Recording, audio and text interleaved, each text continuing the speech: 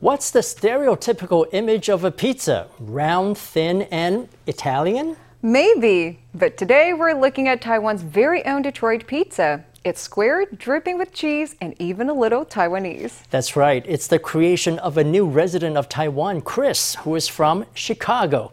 Since moving to Taiwan, he's opened his own pizzeria where you can enjoy a very special pizza that mixes all sorts of flavors. A freshly baked pizza slides out of the oven. The chef trickles over a white sauce made with milk and garlic, then tops it with Chicago pickles. But this pizza isn't round like the normal. It's a square Detroit pizza. I've never seen it before. The store employee really recommended this one highly, so I brought my husband along especially to see. It's not that greasy, and it's got a richly textured flavor. I've never had a square pizza before, which is kind of weird.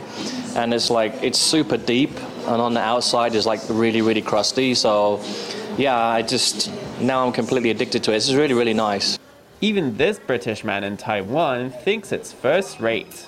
The chef is Chicago native Chris, who settled in Taiwan in late 2021 after marrying his wife Ning. As a pizza lover, this was an obvious career choice. It was also my dream. I wanted to open a pizzeria. You can get a lot of cheese into that pan. It melts on the sides. You can bake it really well, and it gets all crispy. The classic Detroit pizza is marked by those crispy bits of almost burnt cheese on the edge and the soft and fluffy base. Chris also uses the classic salted pork flavor of Hakka cuisine in his pizzas. It's equally popular paired with slices of pineapple. We do a pizza called the Taiwan. It uses pineapple and Hakka salted pork. I think it's better that way. Chris is the mastermind behind everything from the pizza's flavors to their production. He's hoping to offer a slice with an authentic taste, but a Taiwanese twist. Good news for wildlife in Taiwan. Researchers say a rare leopard cat named Lulu has given birth to 2 more cubs in the wild.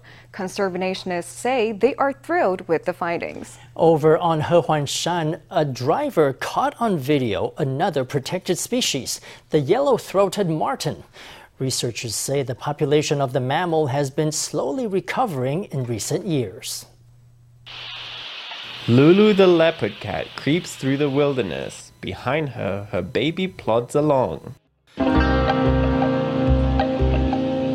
A different camera captured Lulu carrying another cute cub in her mouth. Lulu was captured in 2019 after intruding into a chicken farm in Nanto's Lugu Township. She was taken into the Endemic Species Research Institute and released the following year. She was caught again in 2020 after wreaking havoc at another chicken farm and re-released at a different location.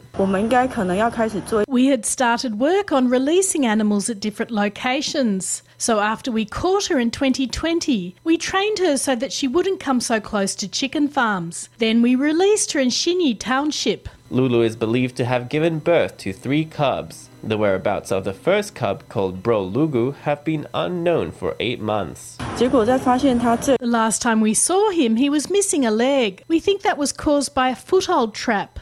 Over in Hehuanshan, a driver caught rare footage of a yellow-throated marten on the side of the road. The species is protected in Taiwan. The yellow-throated marten can be found all over Taiwan, from north to south and east to west. We found that their numbers seem to be growing slowly, so they are gradually spreading more. When spotting a protected species, conservators remind the general public to not feed or disturb the animals.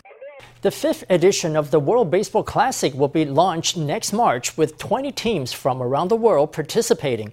As a host country alongside Japan and the U.S., Taiwan will be hosting the qualifiers for teams in Pool A at Taichung Intercontinental Baseball Stadium. But with ticket prices reaching as high as $3,200 apiece, some baseball fans are not happy. They say admission is almost double the cost of the 2013 edition of the tournament, which was also held in Taichung. Let's hear from a representative. Comparing prices with 2013 is not realistic because those are prices from 10 years ago.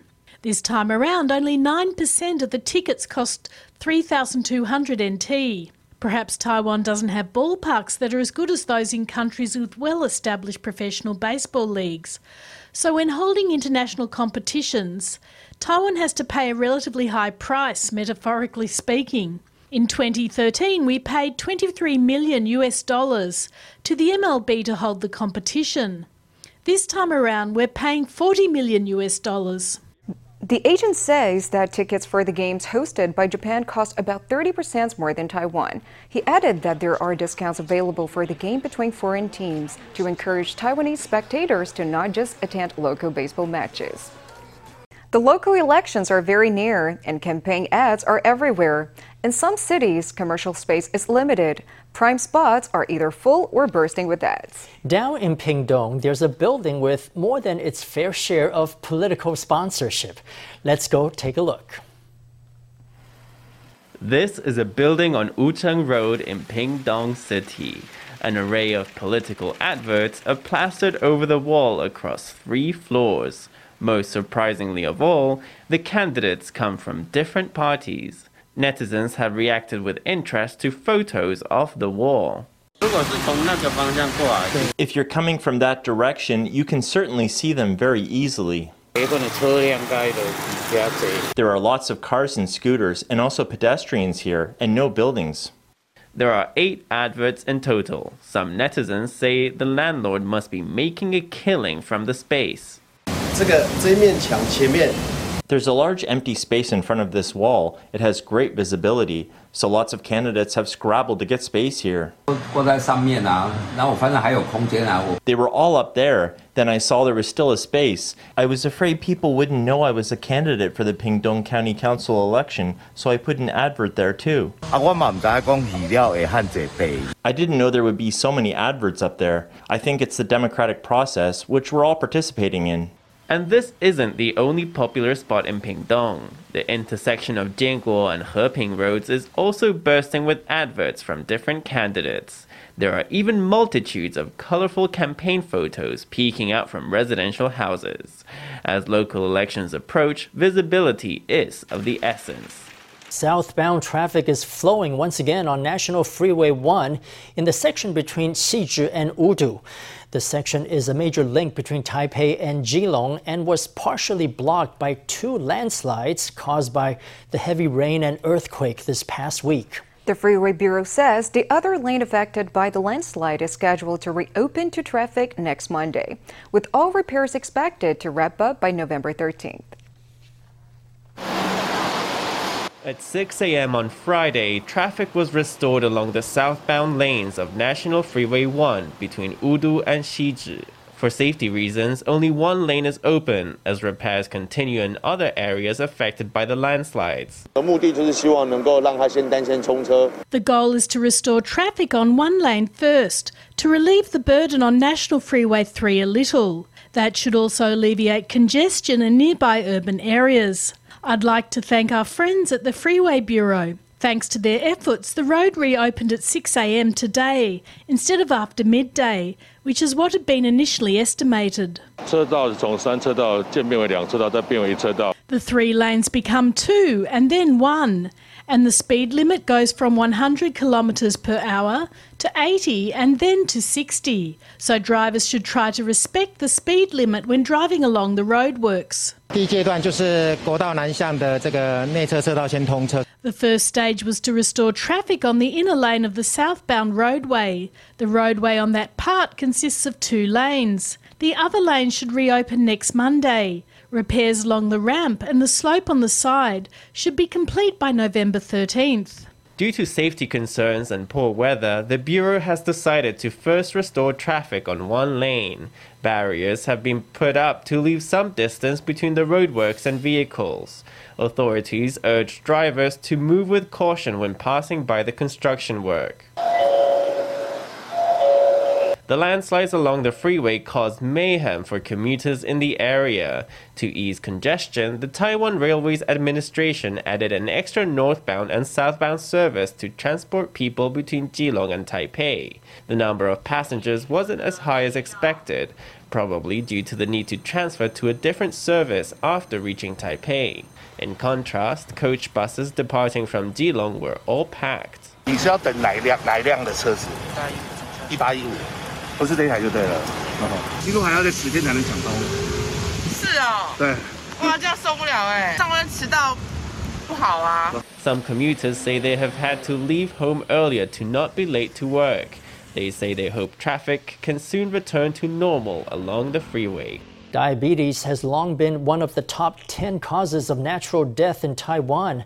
November 14th is World Diabetes Day, and to raise awareness of the disease, the Health Promotion Administration and several diabetes associations are holding a fair at Chiang Kai-shek Memorial Hall on November 5th. Aside from free proteinuria screenings, there will also be games and a walking event to help boost the public's understanding of diabetes prevention. FTV reporter Stephanie Yang has the details. According to the HPA, more than 3 million people in Taiwan have diabetes. In recent years, the prevalence of diabetes among people under the age of 40 has been increasing.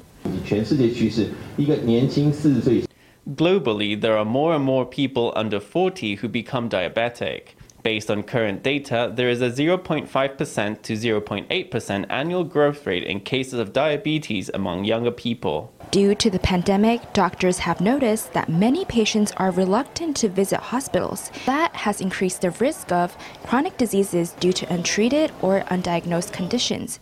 Wang Jianning, chairman of the Diabetes Association of Taiwan, suggests that people take advantage of telemedicine to receive medical consultations remotely.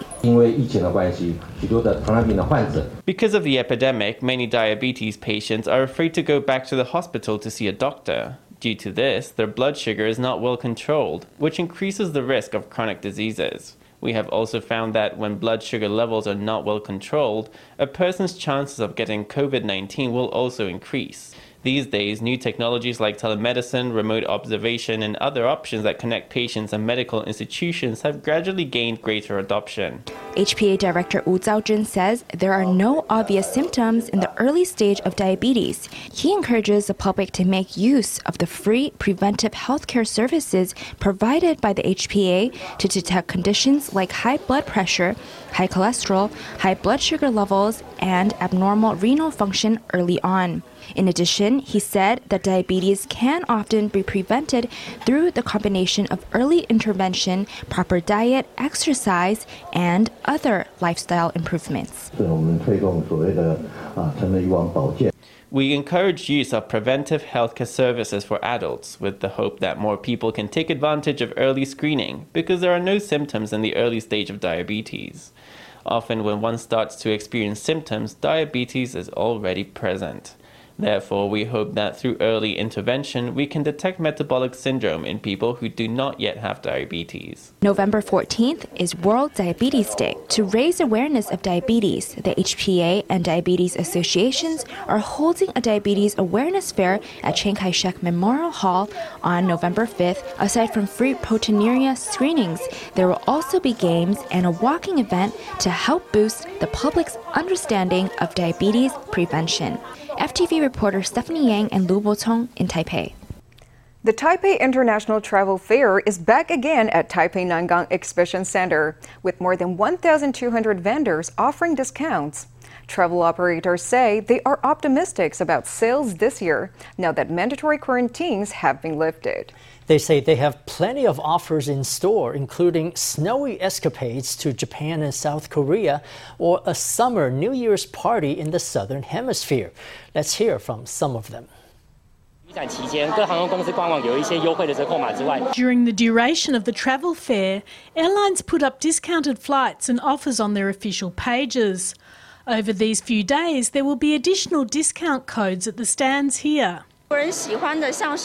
The favourite destinations in Taiwan right now are places like Hokkaido, Osaka and Kyoto. The optimistic forecast is that we expect business to recover by 80% in the third quarter of 2023. Over the past 5 weeks, sales of overseas travel products have tripled in comparison to the period before the lifting of border restrictions. Products featuring Japan account for 55% of our revenue now. If you're not looking to travel abroad just yet, the fair also presents plenty of options for domestic trips. One especially popular option is packages for hotel stays and fine dining. Full-On Hotel and Marriott Taipei have launched an offer for meal vouchers. Buy 10 and get an extra one free. Over at Humble House Taipei, vouchers for two-person stays are on offer with an 83% discount. Ever since COVID-related border restrictions eased, people in Taiwan have been itching to travel. To meet the demand, the aviation industry is making a comeback, and airlines are adding on new routes.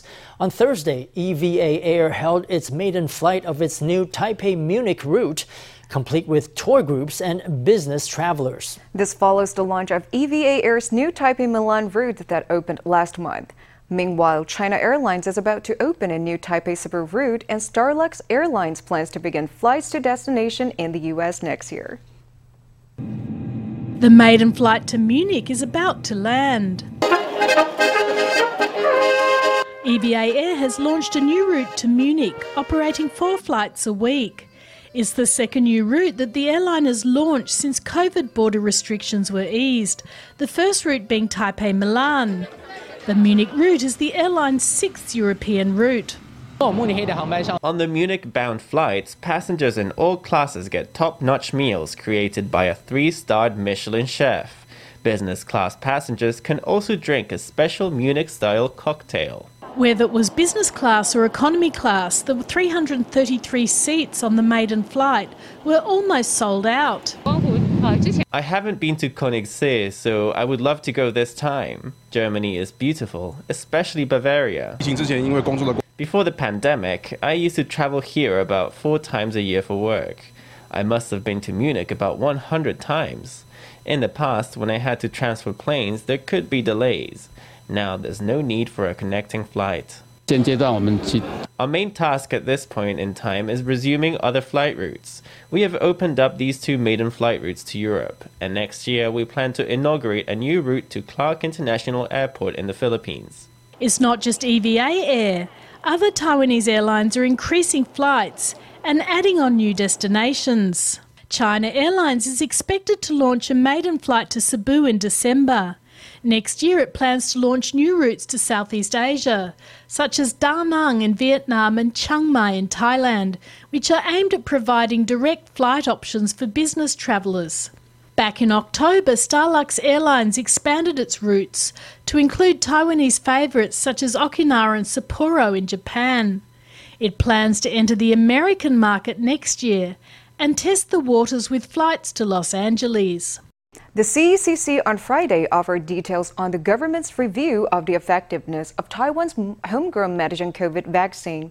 The move comes 1 day after a panel of 14 experts unanimously certified the effectiveness of the shot. According to the data, 3 doses of the Medigen vaccine offer as much protection against moderate to severe COVID symptoms as the Moderna or Pfizer vaccines. It also provides as much protection against death as the foreign brands. With 400,000 doses expiring on November 16th still in stock, the government says it's not going to purchase any more Medigen vaccines.